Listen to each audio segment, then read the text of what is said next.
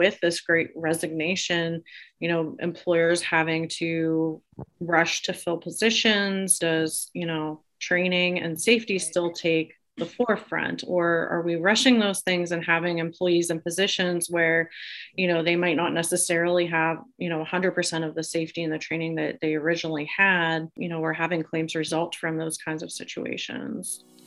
Welcome to The Defense Never Rests with Morgan and Akins, your monthly dose of uncommon sense about all things legal and some that are not. Good morning, everyone. Welcome to this episode of The Defense Never Rests. I'm your host, Megan Henry, and I'm joined today by my colleague and partner, Lisa Miller. How are you, Lisa? I'm fine, Megan. How are you? Great. I'm so happy you're on with me. I don't think you've been on the podcast in some time. Maybe it was last year on Mother's Day. Was that the last one I had you join me? Yep. Me and my mom. Oh, your mom is a sweetheart, though. I loved doing that. We're gonna re-air that probably around Mother's Day because it was such a good podcast. Oh, good. But today we don't have your mom on. We are kind of revisiting a comp series that we did. I started doing last year. We tried to have, regular comp themed podcasts, and I decided to bring that back. So today we're joined by Andrea Emmett, who is a work compensation claims consultant at CCMSI. And we're just going to come on. We're going to talk about her and, hot comp issues. So with that, let's bring her in. Good morning, Andrea. Welcome to the Defense Never Rests. How are you this morning? Thanks. I'm good. How are you? I'm great. I'm so happy that you're joining Lisa and I. We haven't done a comp themed podcast in some time. So thank you for helping us restart our comp series. We were trying to do these at least once a quarter, and then we think we fell off for like 2 quarters. So you've rejuvenated it for me. Thanks for having me. I appreciate it. So I know you've listened to a few of these podcasts, so you kind of have an idea of how I structure it. And I like to start by, getting to know who's joining me that day and getting to know their story a little bit. So, how did you end up in claims and working on claims? Like, were your parents in insurance, or did you kind of just fall into it? I just fell into it. I saw the job posting, and I had a lot of things that would appeal to me with, investigating, learning laws, becoming, kind of a workers' comp expert in your area. And, all of those things seem to match up with my personality and kind of the things I enjoyed.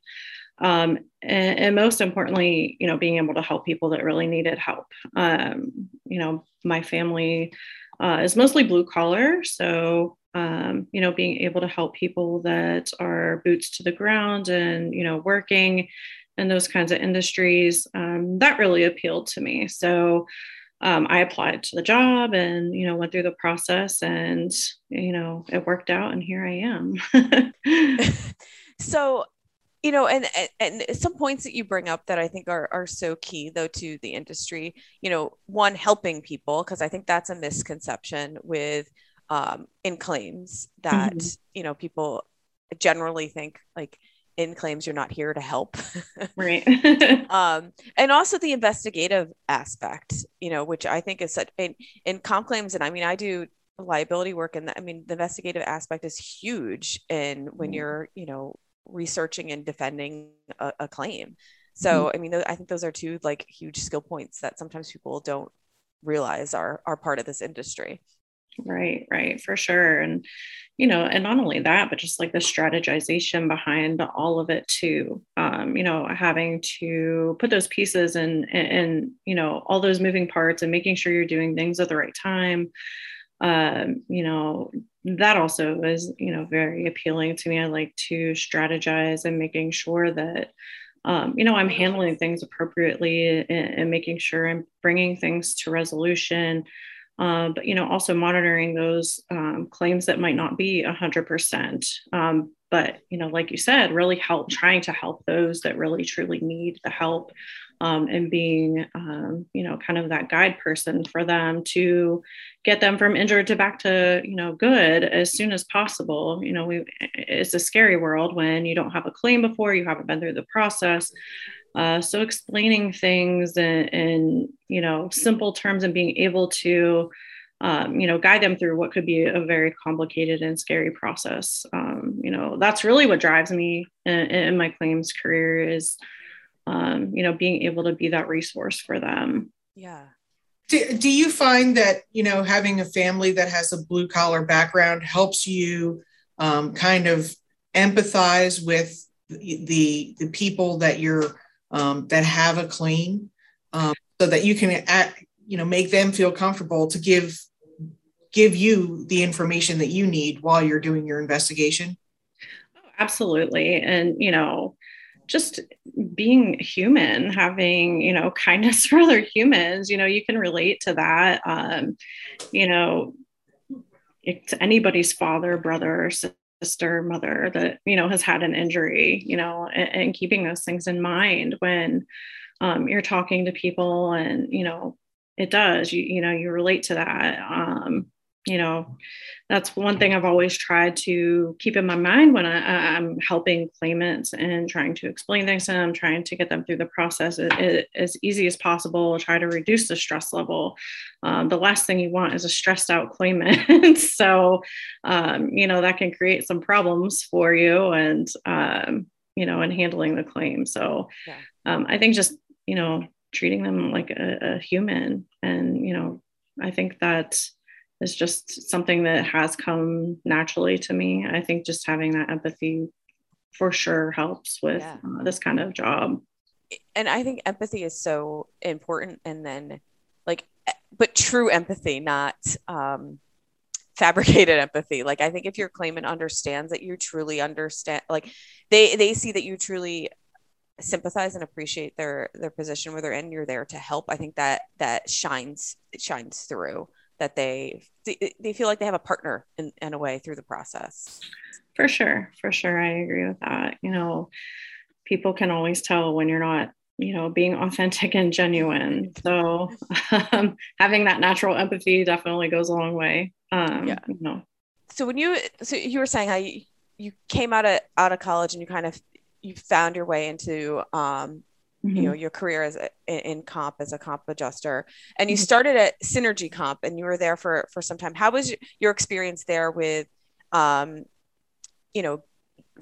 finding your way in the role? Like, did you have a mentor or someone in that kind of role that kind of groomed you and helped you navigate this new career for you?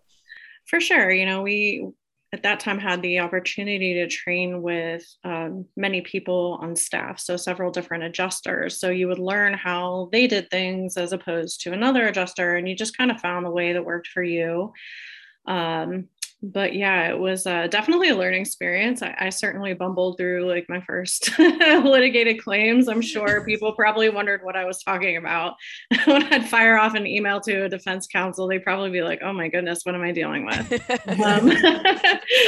But it was definitely an experience and a good learning one. I feel, I think we all do that when we start a new job. You have no idea what to expect and you kind of just fake it till you make it. So, but yeah, I definitely experienced that and learned a lot of things along the way. And it was nice to be able to learn from, some tenured employees and learn how they really did things and how to handle things the best way.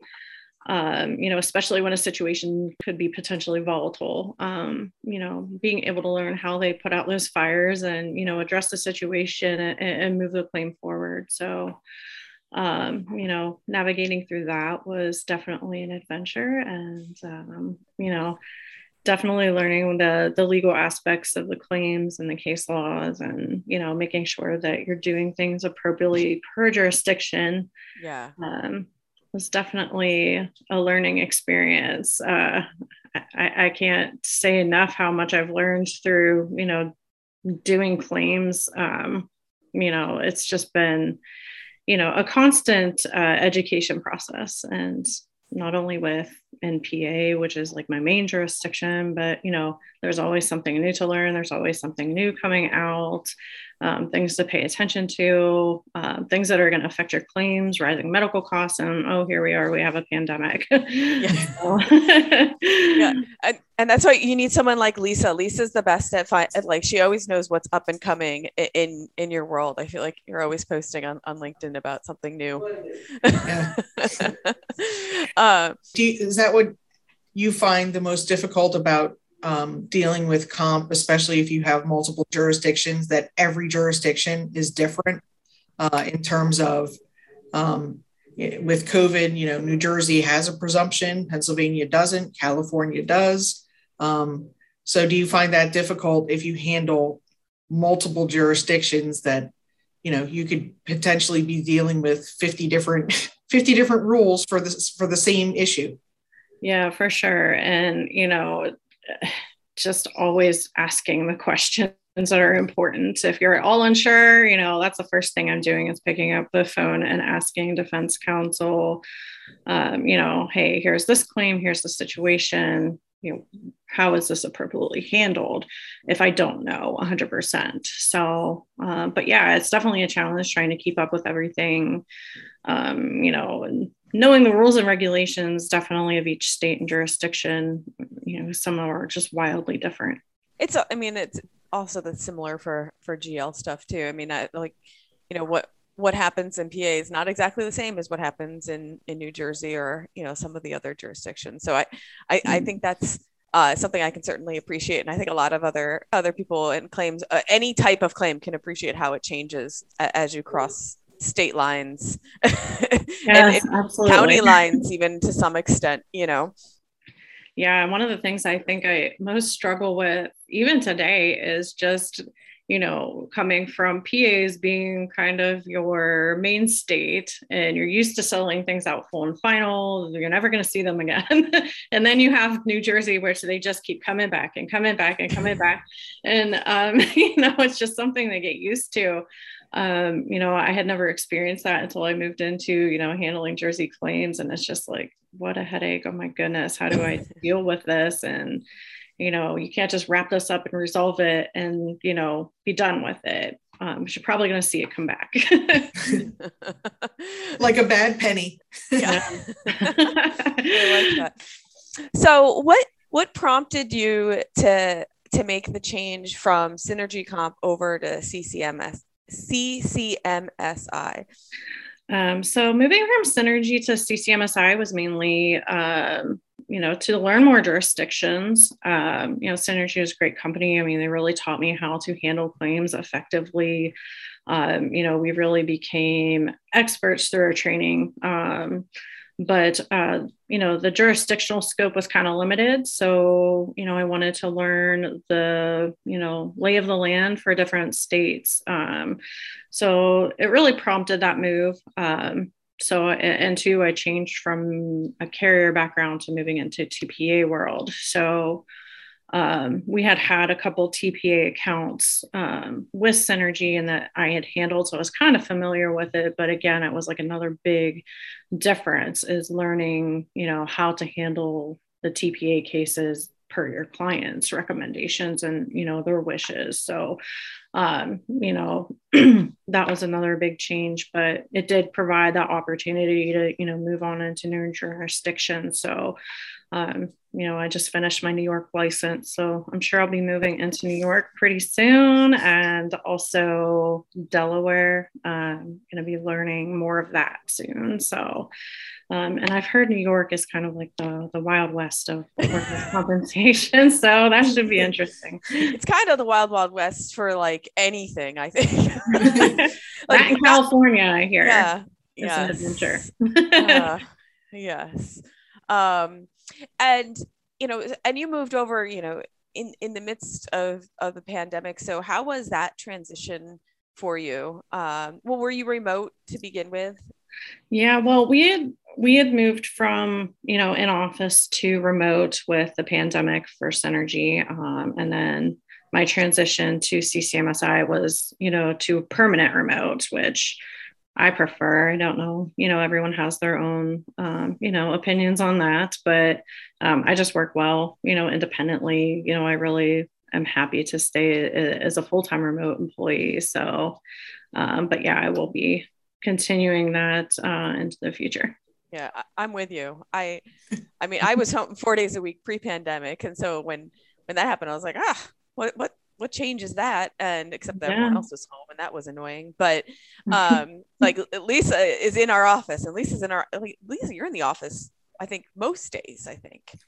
I try to come in a couple days a week just to kind of stay in touch with reality. I think at work, I never thought I could work from home, and then the pandemic taught me that I could work from home. But I'm working more at home than I do in the office, because in the office you have a natural end to your day. Yeah, right. That's the hard part about working from home.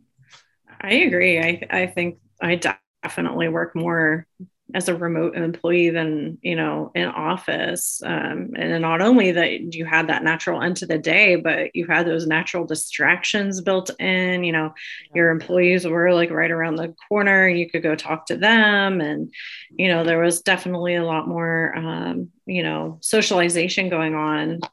Now I just socialize at my desk on Teams, and, it's not the same, but I definitely work a lot more than I did as an office employee. Oh yeah, for sure. But then I do different things that I think are helpful. Like when I was in the office, a lot of times I would spend most of my time socializing because I'd be so happy to see everyone. I'd plan my lunch or whatever. But at home, I'm like, oh, each day I go out on like a walk with my neighbor and her dog, because I don't have a dog and she does. So I get to walk the dog without having to deal with having a dog.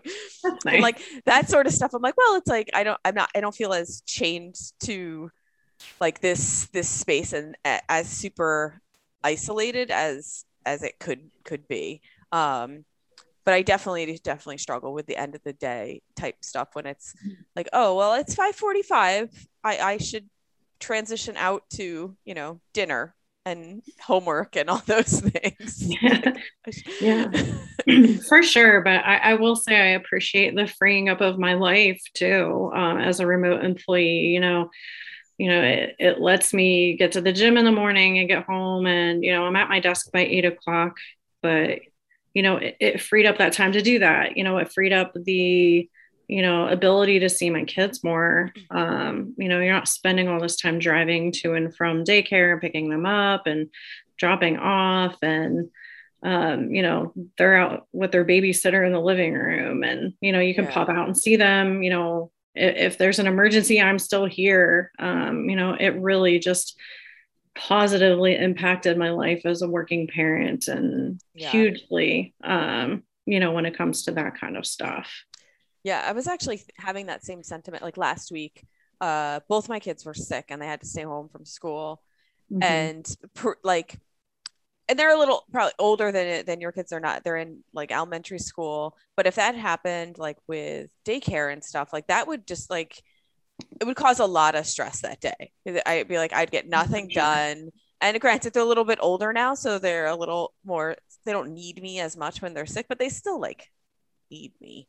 So, but it just having that, flexibility that I didn't have to like stress that I had to change anything on my schedule. Like I could still appear to whatever's on my calendar for that day, without worrying about, having to cancel because I had to attend something in person. For sure. And, my daughter has, some health issues that, are temporary, but, there are things that put pressure on your day to day. And, she gets these recurring fevers. So, and you can't send a kid to daycare when they're having a fever. So like you said, it's, a total disruption to your day when you have to go pick them up, and, you can't have them in daycare in that situation. So you're coming home, you have a sick kid, she has them now and she's still able to stay in the comfort of her home. I'm able to be here if she needs me. So, it really just was such a positive impact on, our family life for sure, to move from, in office to remote setting. Yeah. I do say, as like terrible as COVID was, there are silver linings to it that I think made some positive changes to our, like all of our, like how we approach work versus life and the balance of it, and, detaching from having to be in an office. Like for like Lisa, chooses to be in the office because that's where she feels like that works best for her, but not having the obligation to be in one place versus the other, I think is helpful to everyone's own, like how they approach work and the best way that they best environment they work in for themselves. Absolutely. I think it's just a matter of personality and what works best for, the person and the individual. But, and I've talked to a lot of people on the podcast who've made job transitions though during the pandemic. And how was that transition for you? Onboarding, you're onboarding as a fully remote employee with probably everybody else being fully remote. I mean, we've had people onboard at our own firm in that same scenario, and it's got to be so weird. I mean, I went to the office a few weeks ago and I knew we had these, newer employees, but I'd never seen them before. But it's like, it's just a different environment. So how was it for you? Yeah, it's definitely different. You feel very much on an island. Here comes a shipment with your laptop and your monitors and you're setting up in your home office and, everybody else is remote. So, naturally when you go to an office in person, you're making friends with other colleagues and stuff. And I would say that the challenge is, making those personal connections through a Teams meeting or a Teams chat. But I think all the differences with the employer and how they handle that, I was made so welcome, and it was such a comfortable transition. They're a really great employer. And, I just had it was fairly seamless aside from those little nuances of, am I actually going to interact with people today, or am I just going to, be on the computer all day?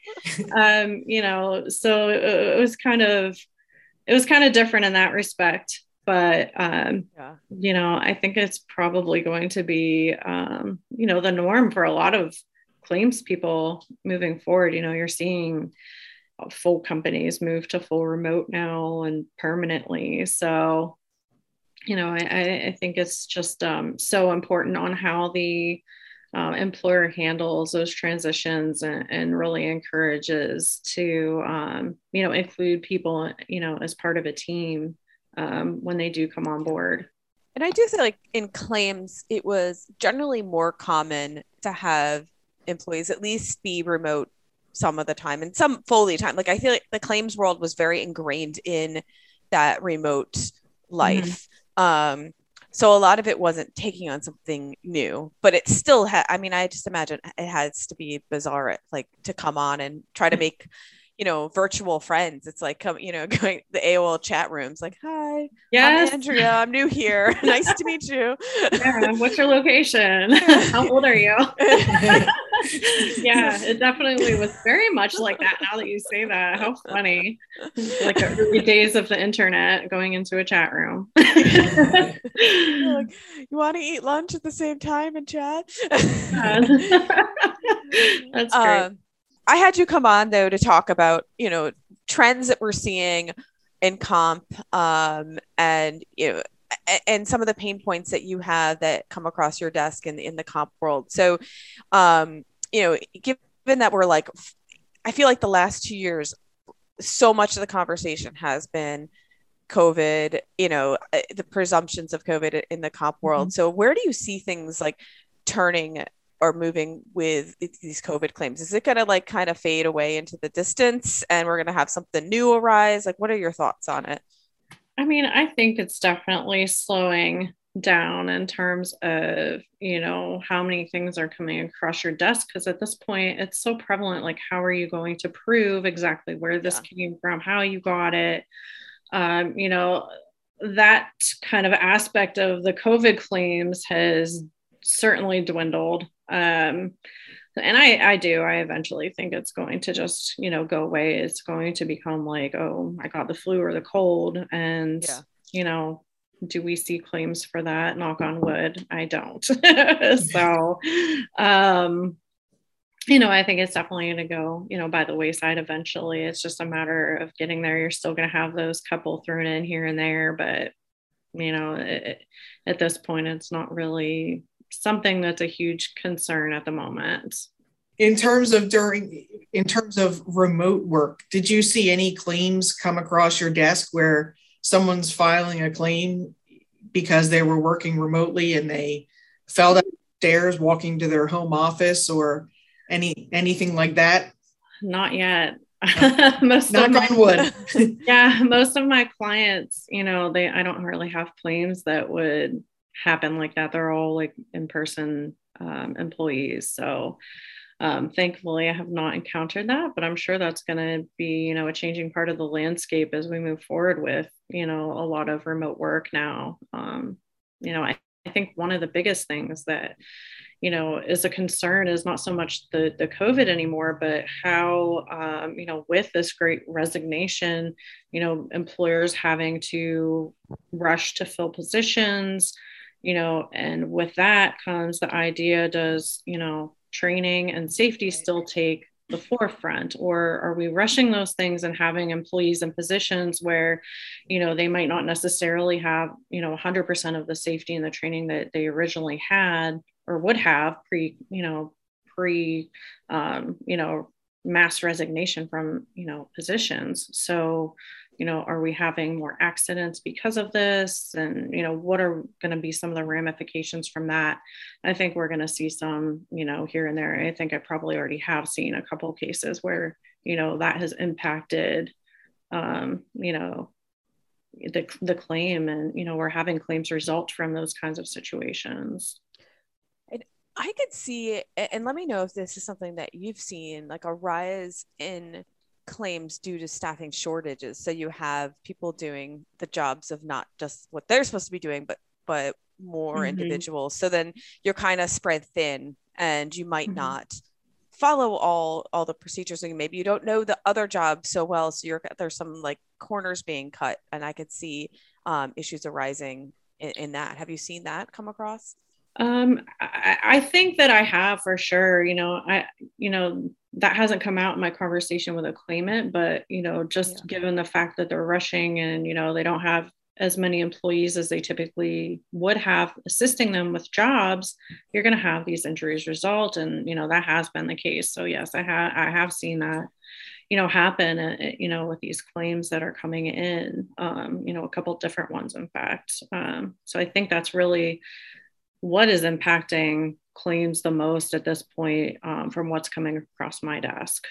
Because I just, and I imagine even like with like the shift work type jobs that even, they're supposed to have breaks every so often. Or at certain increments, I could see some of that falling to the wayside because they did some of the shift work stuff. You need people on the floor, and it's disrupting, production, and then that's slowing things down. And I just see a slippery slope. And I know you can't talk specifics about anything, but is it generally something that you're seeing as a trend? Yeah, I would say so. And just tiredness of employees, of having them work, double shifts, to make up for, lack of manpower, and, things like that, are certainly, I think, coming up, and, they're going to impact things, as long as we have this job shortage and people, hopping positions. I think it's definitely just a natural progression of things. And I think you're definitely right. It's a slippery slope. How do we, mitigate these things, when there is such an issue with employment shortage right now? Yeah.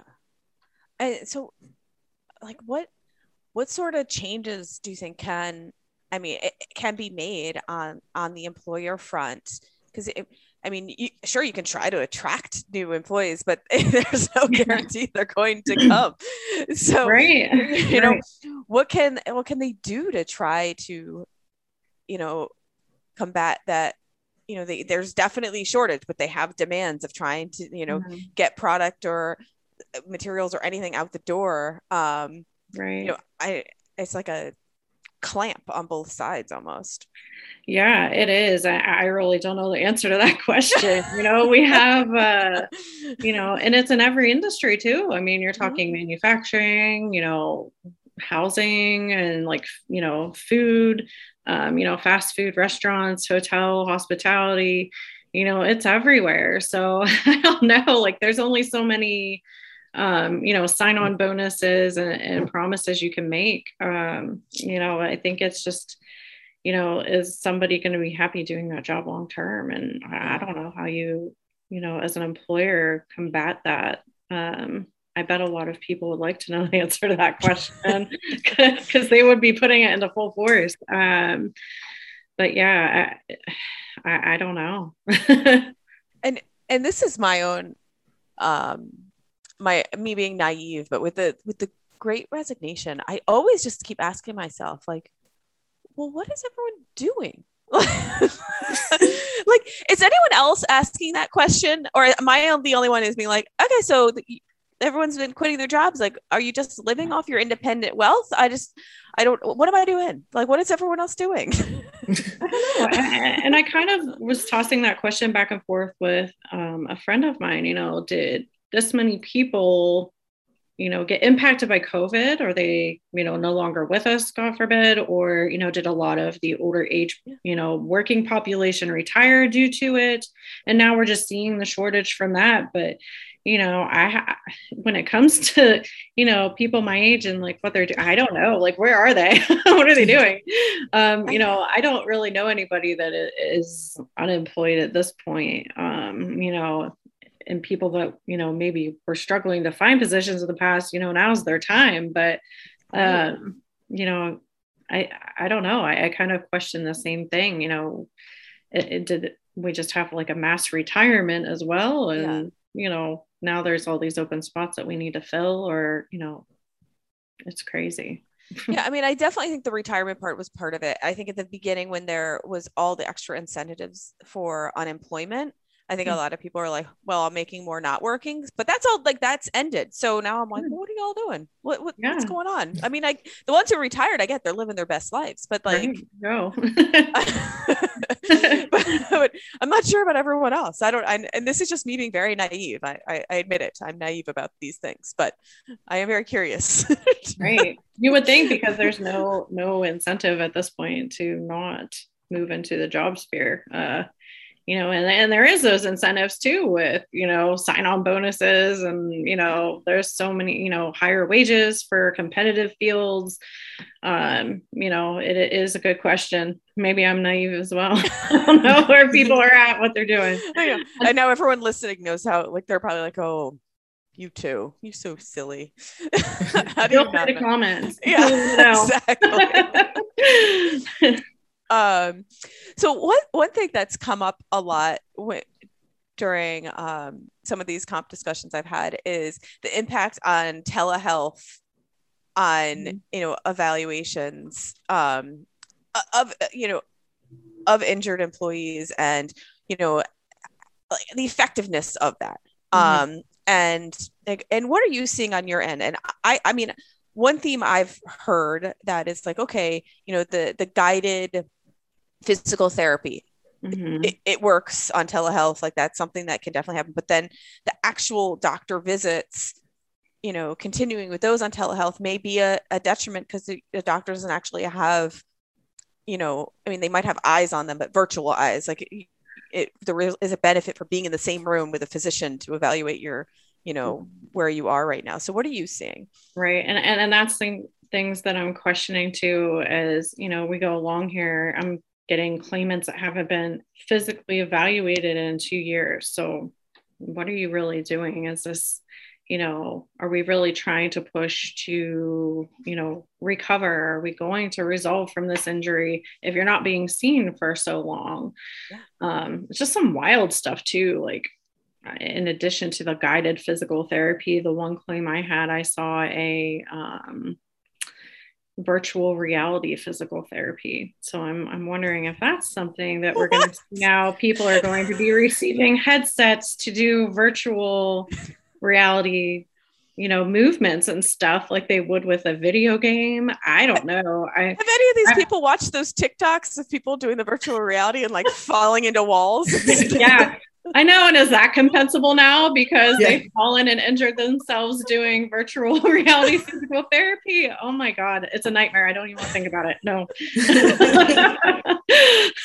I mean, I like the concept. I mean, again, maybe like in a year, someone's gonna be like, how dumb are you, Megan, to laugh at this? Like the concept, maybe it makes sense. Like maybe it helps. But I after Christmas and everyone got their VR headsets, there was all those TikToks of like grandma and grandpa trying it on and like falling down or like, running into a wall or something like that. Right? So like I see some red flags. For sure. And that was my immediate concern, because you're not only talking about the expense of, the equipment to go along with it. Will it be rented? Will they have to, will we have to purchase the stuff for them? And, what happens when they, when and if they have an injury resulting from it? It's, it's just a lot of unknown where that's concerned. Thankfully, I've only seen that with one claim, but if one doctor is doing that, you can be sure that another one's going to jump on board too. Yeah. The doctor probably patented it, and then now he's going to sell it, and he's going to part of the Great Resignation soon enough. Right. Well, I guess I did recently see, and I'm sure there's another workout thing that does, how there's like that mirror workout thing that, yeah. And I think Peloton's coming out with something similar. So I could see something like that being, being beneficial to physical therapy, that you're seeing yourself do the moves alongside like the instructor who's doing it. So you can tell if you're doing it correctly. Mm-hmm. But I don't think that, I still think someone live is probably, I don't think it's I think it's a recorded person. So you're just like watching your form. So, I would think someone like actually commenting, be like, no, you need to do it this way, and adjusting it was probably more beneficial. And again, in that evaluation piece, how are you evaluating progression when they're just following a video, and that's the things that, I'm sure would come into question from, the adjuster standpoint. Is this really effective treatment for this kind of injury? And is this really going to help progress them throughout their medical treatment? Yeah, and to evaluate whether or not they're doing the treatment. It's really easy to say, yep, did it today, and not be truthful about that. Whereas like if you have to actually show up and someone has to check the box and do all the exercises with you, right. It's a check and balance. Right. For sure. I don't know how they would monitor that, if there's some kind of technology, behind that, where they can say, okay, they did these movements and, here's the effort they were outputting. I think it would be hard to judge that, even with the best technology we have today. Yeah. Lisa, what have you been seeing on your end on the like physical therapy virtual stuff on the court side? Like, is it, if they're are you seeing a lot of claimants get physical therapy on the virtual side, and how is that playing out? I haven't really seen a lot of physical therapy, but I have seen, telehealth visit with an orthopedic doctor or a family doctor, or even a psychologist or a psychiatrist. And on my end, if I get in Pennsylvania, independent medical evaluations, and I make sure they do them in person so that they lay eyes on them, and hands if needed. But my argument with that treatment, if I'm going to a decision on some type of claim, well, my doctor saw them in person, so my doctor must be more credible or more believable, because they actually physically examined them, or psychologically or psychiatrically examined them, as opposed to these doctors who see them from essentially the chest or head up. I mean, how do you evaluate a back injury if you have them stand away from you and they tell you it hurts, and you don't know if they have a spasm or tightness or anything like that, or if they're even performing the maneuver correctly. So I argue it in terms of, if we have to go to a decision, a telehealth evaluation is not as good as an in-person evaluation, for the reasons that we already discussed. And I think that's valid. I mean, I don't know who would disagree. I mean, the only way I could see like a psychiatric evaluation, maybe that can be just as effective on telehealth, maybe. But an orthopedic, I mean, you have to move the body parts. And I would even question the psychiatric because, they take a look at, the overall condition of the person when they go in, what is their appearance looking like? How are they, communicating with you? Are they, engaging with you when you're speaking to them? And they look at everything when they do those, evaluations. So again, I would question, are you really getting the full picture through a virtual, or Zoom meeting? A lot of times with, psychiatric, I think it would be very hard to tell, over a video screen, but you might see some things you wouldn't otherwise see in person, show themselves in an actual physical examination. Yeah. That's very true. And just how like the general demeanor too is right. More prevalent in live and in person versus, on Zoom, or, whatever platform they may be using. Right. So what other, trends are you seeing, or do you predict are going to be like some upcoming issues that we're going to see in the comp world? Some other issues and trends. Well, I mean, aside from the ones we've already discussed, I think we still have, the ongoing battle of, compound creams and, pens treatment, excessive treatment with chiropractic care, those kinds of treatments. I think those are just a never ending battle when it comes to the claims world and comp. I think it's just, continuation of like, and strategizing your claim, is now the right time to file UR against this kind of treatment, continuation of this, is it really, reasonable, necessary, is this really affecting, the claimant and moving him to or her to, resolution at this point. So, I think those are just kind of the constant battles with the claims world. You're going to continue to see, the next new thing, where, it's just a higher price and excessive treatment. It's just, there's always something new coming out. So it's just kind of the constant battle. Yeah. Andrea, have you seen any claims or requests come across your desk for medical marijuana?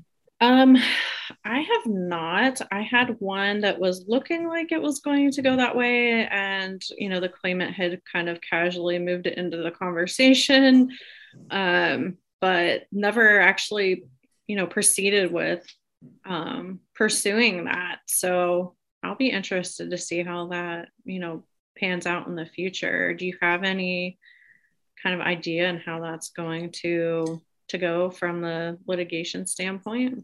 I know. I think in New Jersey, there was something that came about where it would have to be paid. And then some carriers were having an issue with, how do you pay it under, federal guidelines? Mm-hmm. So that I do foresee still being an issue, but I think COVID kind of pushed that back, onto the back burner. Right. But I see that still being an issue. And the opioid crisis, I mean, we have doctors that are prescribing, every month, a certain amount of narcotic pain medication. And then you have, how do you cut them off?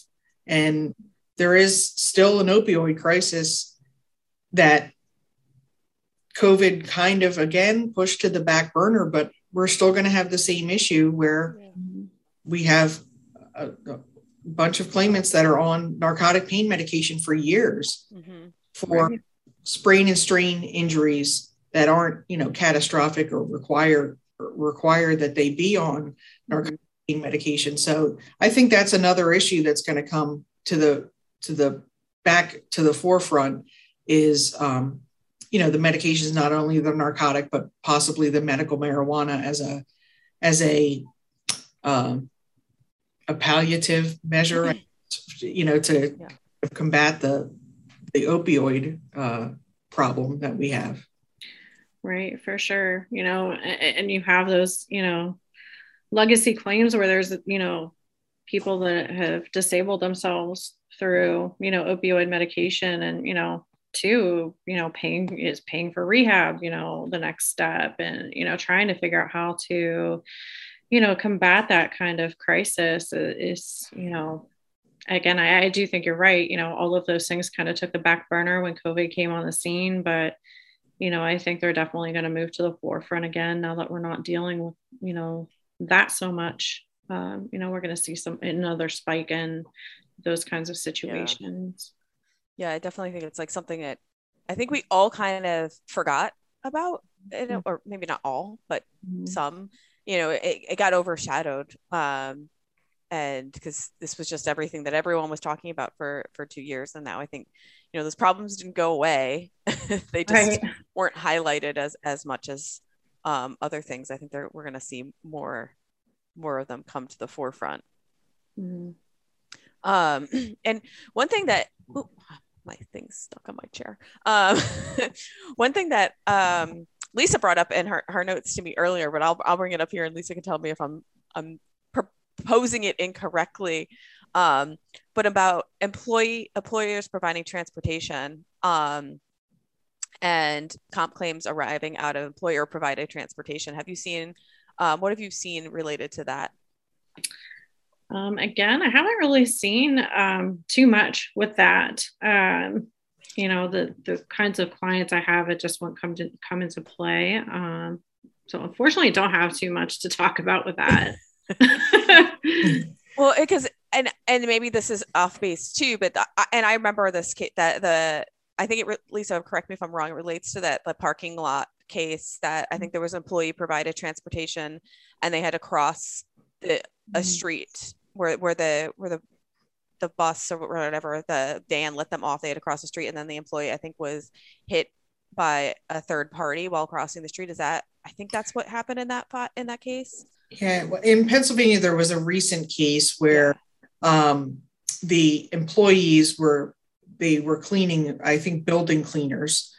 So they would take a train to the train station, and then a van from the employer would come and pick them up. And as they were getting out of the van, they stepped incorrectly and had an injury to their foot or ankle. And they were found to be in the course and scope of their employment, even though they weren't physically at their place of employment yet. And it's a lot of course and scoop. I don't know if you have any course and scoop cases where they're falling in the parking lot, they're on their way to work. In terms of trying to make that call at the onset of the claim, are they in the course and scope of their employment because they are just walking in the door or almost in the door? Mm-hmm. Yeah, I've definitely had a couple of those cases, and, just relying on defense counsel to help, navigate those things, because there's so many different nuances you can run into.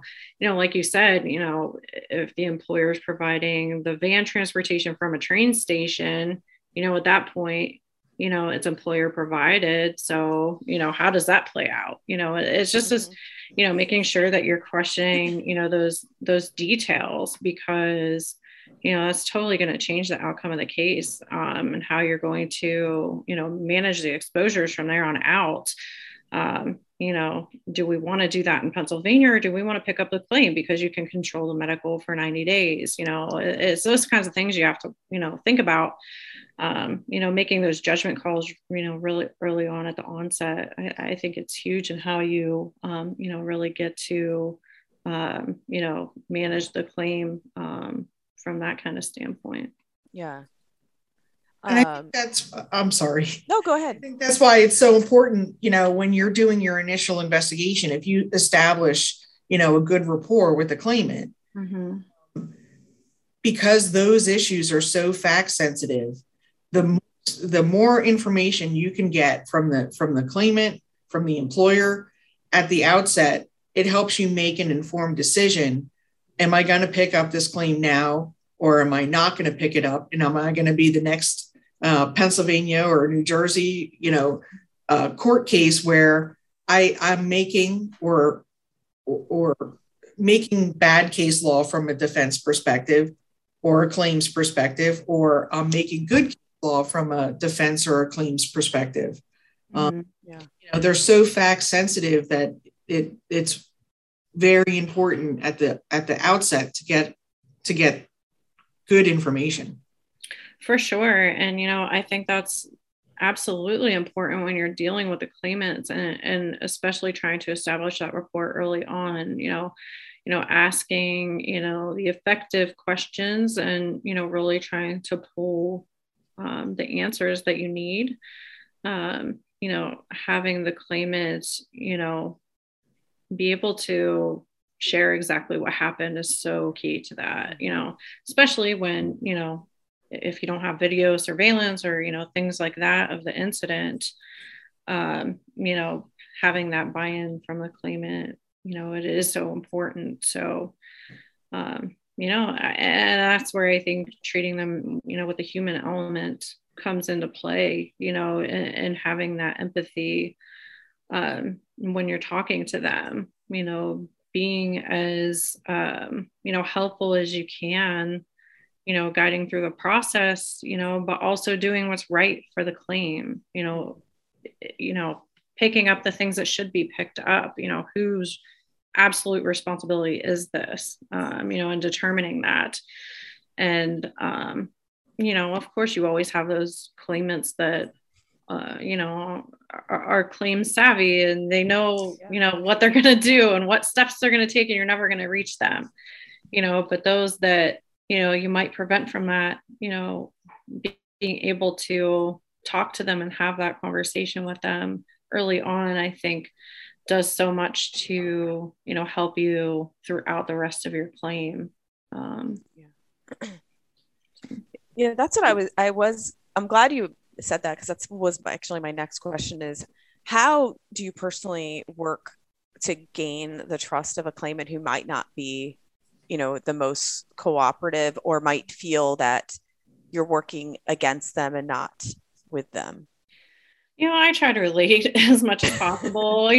I'll say, I can imagine this is, a scary time. You might not be sure, what the process is, and let them know I'm here to help you as much as I can. So, the more we can work together, the better it's going to be, and I really just try to let them know, I get it. I know it's kind of, scary going through the process. You don't know what to expect. You're injured. You might not be feeling your best, and just relating to them, and talking them through things.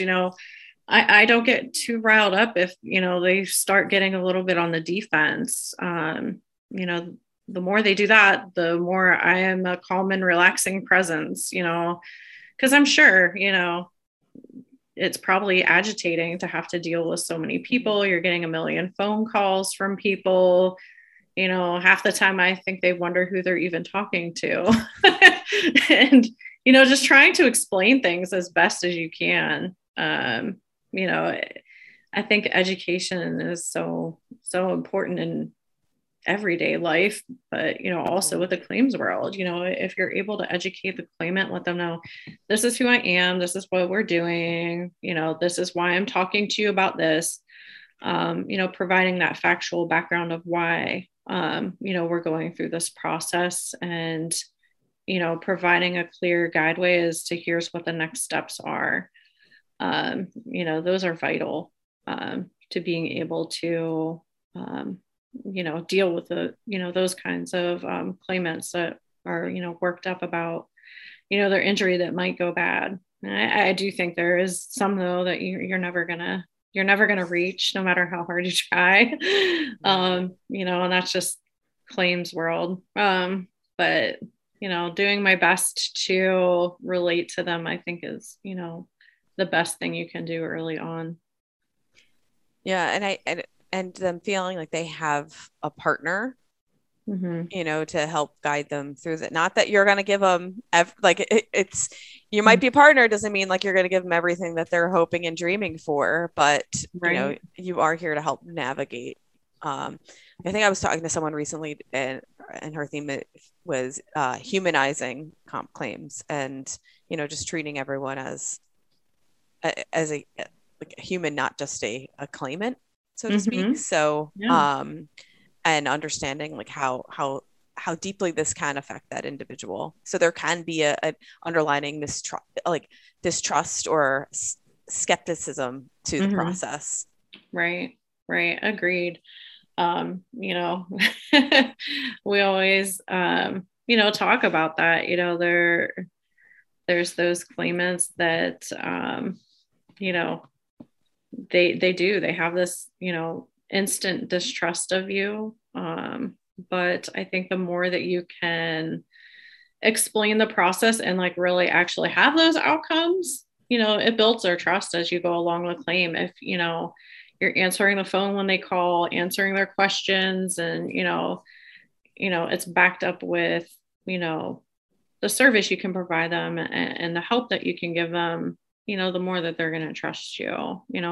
It's all customer service when it comes down to it. And I was going to say, sometimes they provide you with too much information. You become their best friend. Oh yeah. About, their dog died last week, and, things that you don't really need to know about. Right. There's that too. But that's all part of, helping to gain their trust. If, if you're a sympathetic ear, you get the good, the bad, and the ugly sometimes. Absolutely.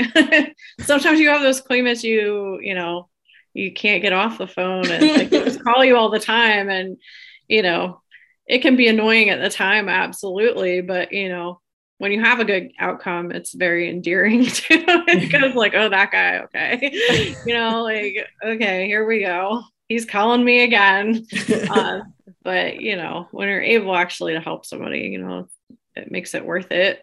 But yeah, you have those people that, they just, you talk to them once and then you're best friends, and, they're going to call you like once a day for the next 5 weeks.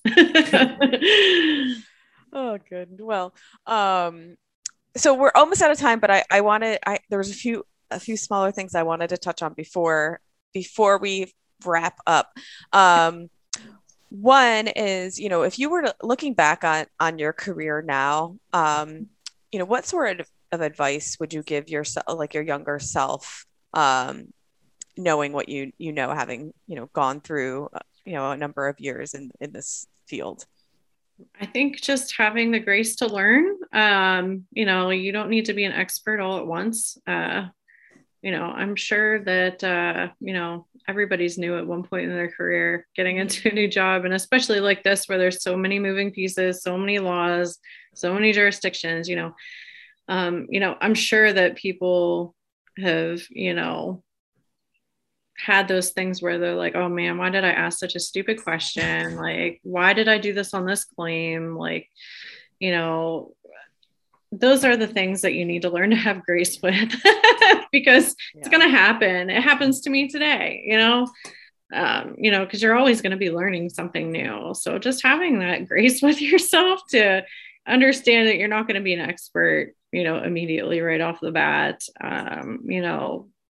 have a learning curve, and, just get used to, how to ask a question, and, how to approach somebody. Those are a lot of the key to claims, I think, is how you're going to approach a situation and how you're going to talk to somebody through it. And not only with claimants, but with your counsel, with, physicians, and, all those different people that you're going to talk to in the day to day. But yeah, I mean, everyone's a person. So, I think when I started, I was so intimidated by like having to pick up a phone and call a doctor's office and call an attorney and talk to them. You think that, I'm just this lowly claims manager, and there's these, people that are, but you realize they're just human like you are. And I think that was probably, the best thing to learn early on. Yeah. And then also, I think having a little bit of a thick skin too, because sometimes you're going to call those people and they might not be nice or receptive, and it's not you. It's them. Right. Absolutely. And if it's a little bit me, I'm still going to blame them. No. That's fine. No one else will know except everyone listening to this. No. Right. It's okay. I'll get through it. But yeah, definitely. I think you have to have a thick skin with this job, because there's always going to be somebody that you're not going to make happy. I mean, especially as a claims manager, like 9 times out of 10, I feel like you don't make people happy, but it's just rolling with the punches, having a thick skin, and operating on the principles, am I doing the right thing? And if so, there's nothing to worry about. Yeah. And the other thing I wanted to touch on before we wrap up, because we were talking about this before we started recording, and you mentioned that you're a big fan of true crime documentaries, and I kid you not, it has come up in I think every podcast I've recorded in the last like 3 weeks. Is it this job? Is that why so many of us like are into that like genre of entertainment, because we like to like pick things apart and figure it out? I don't know. Like it might be. A lot of my colleagues definitely are into the true crime stuff, and maybe it is, maybe it's the picking apart of a case. I always see those memes on Facebook and stuff about, you're sitting on the couch and be like, I could figure out this crime already, you idiot. Like, and you're sitting on the couch and you've already got it solved, but you're watching this documentary about it. And it's just like, maybe because we like to investigate. I mean, I think that's the whole thing, is getting to the bottom of it and finding out the actual truth and the fact. Maybe that's why. Yeah.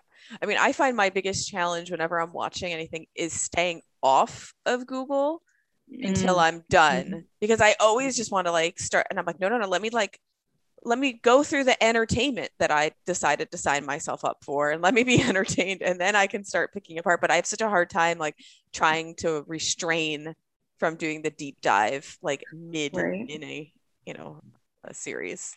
Oh, right. Absolutely. I'm always I'll start watching something or listen to like a true crime podcast, and I'm Googling the victim or the offender, and finding out what happened before I get to the end of the podcast. Absolutely. I have to like refrain myself as well. It's a conscious effort. Yeah, it's hard. It's hard. Because I'm like, and then I'm depriving myself of this. Like, I signed up for this piece of entertainment, so why am I derailing it to like, let me be entertained? Like, just relax.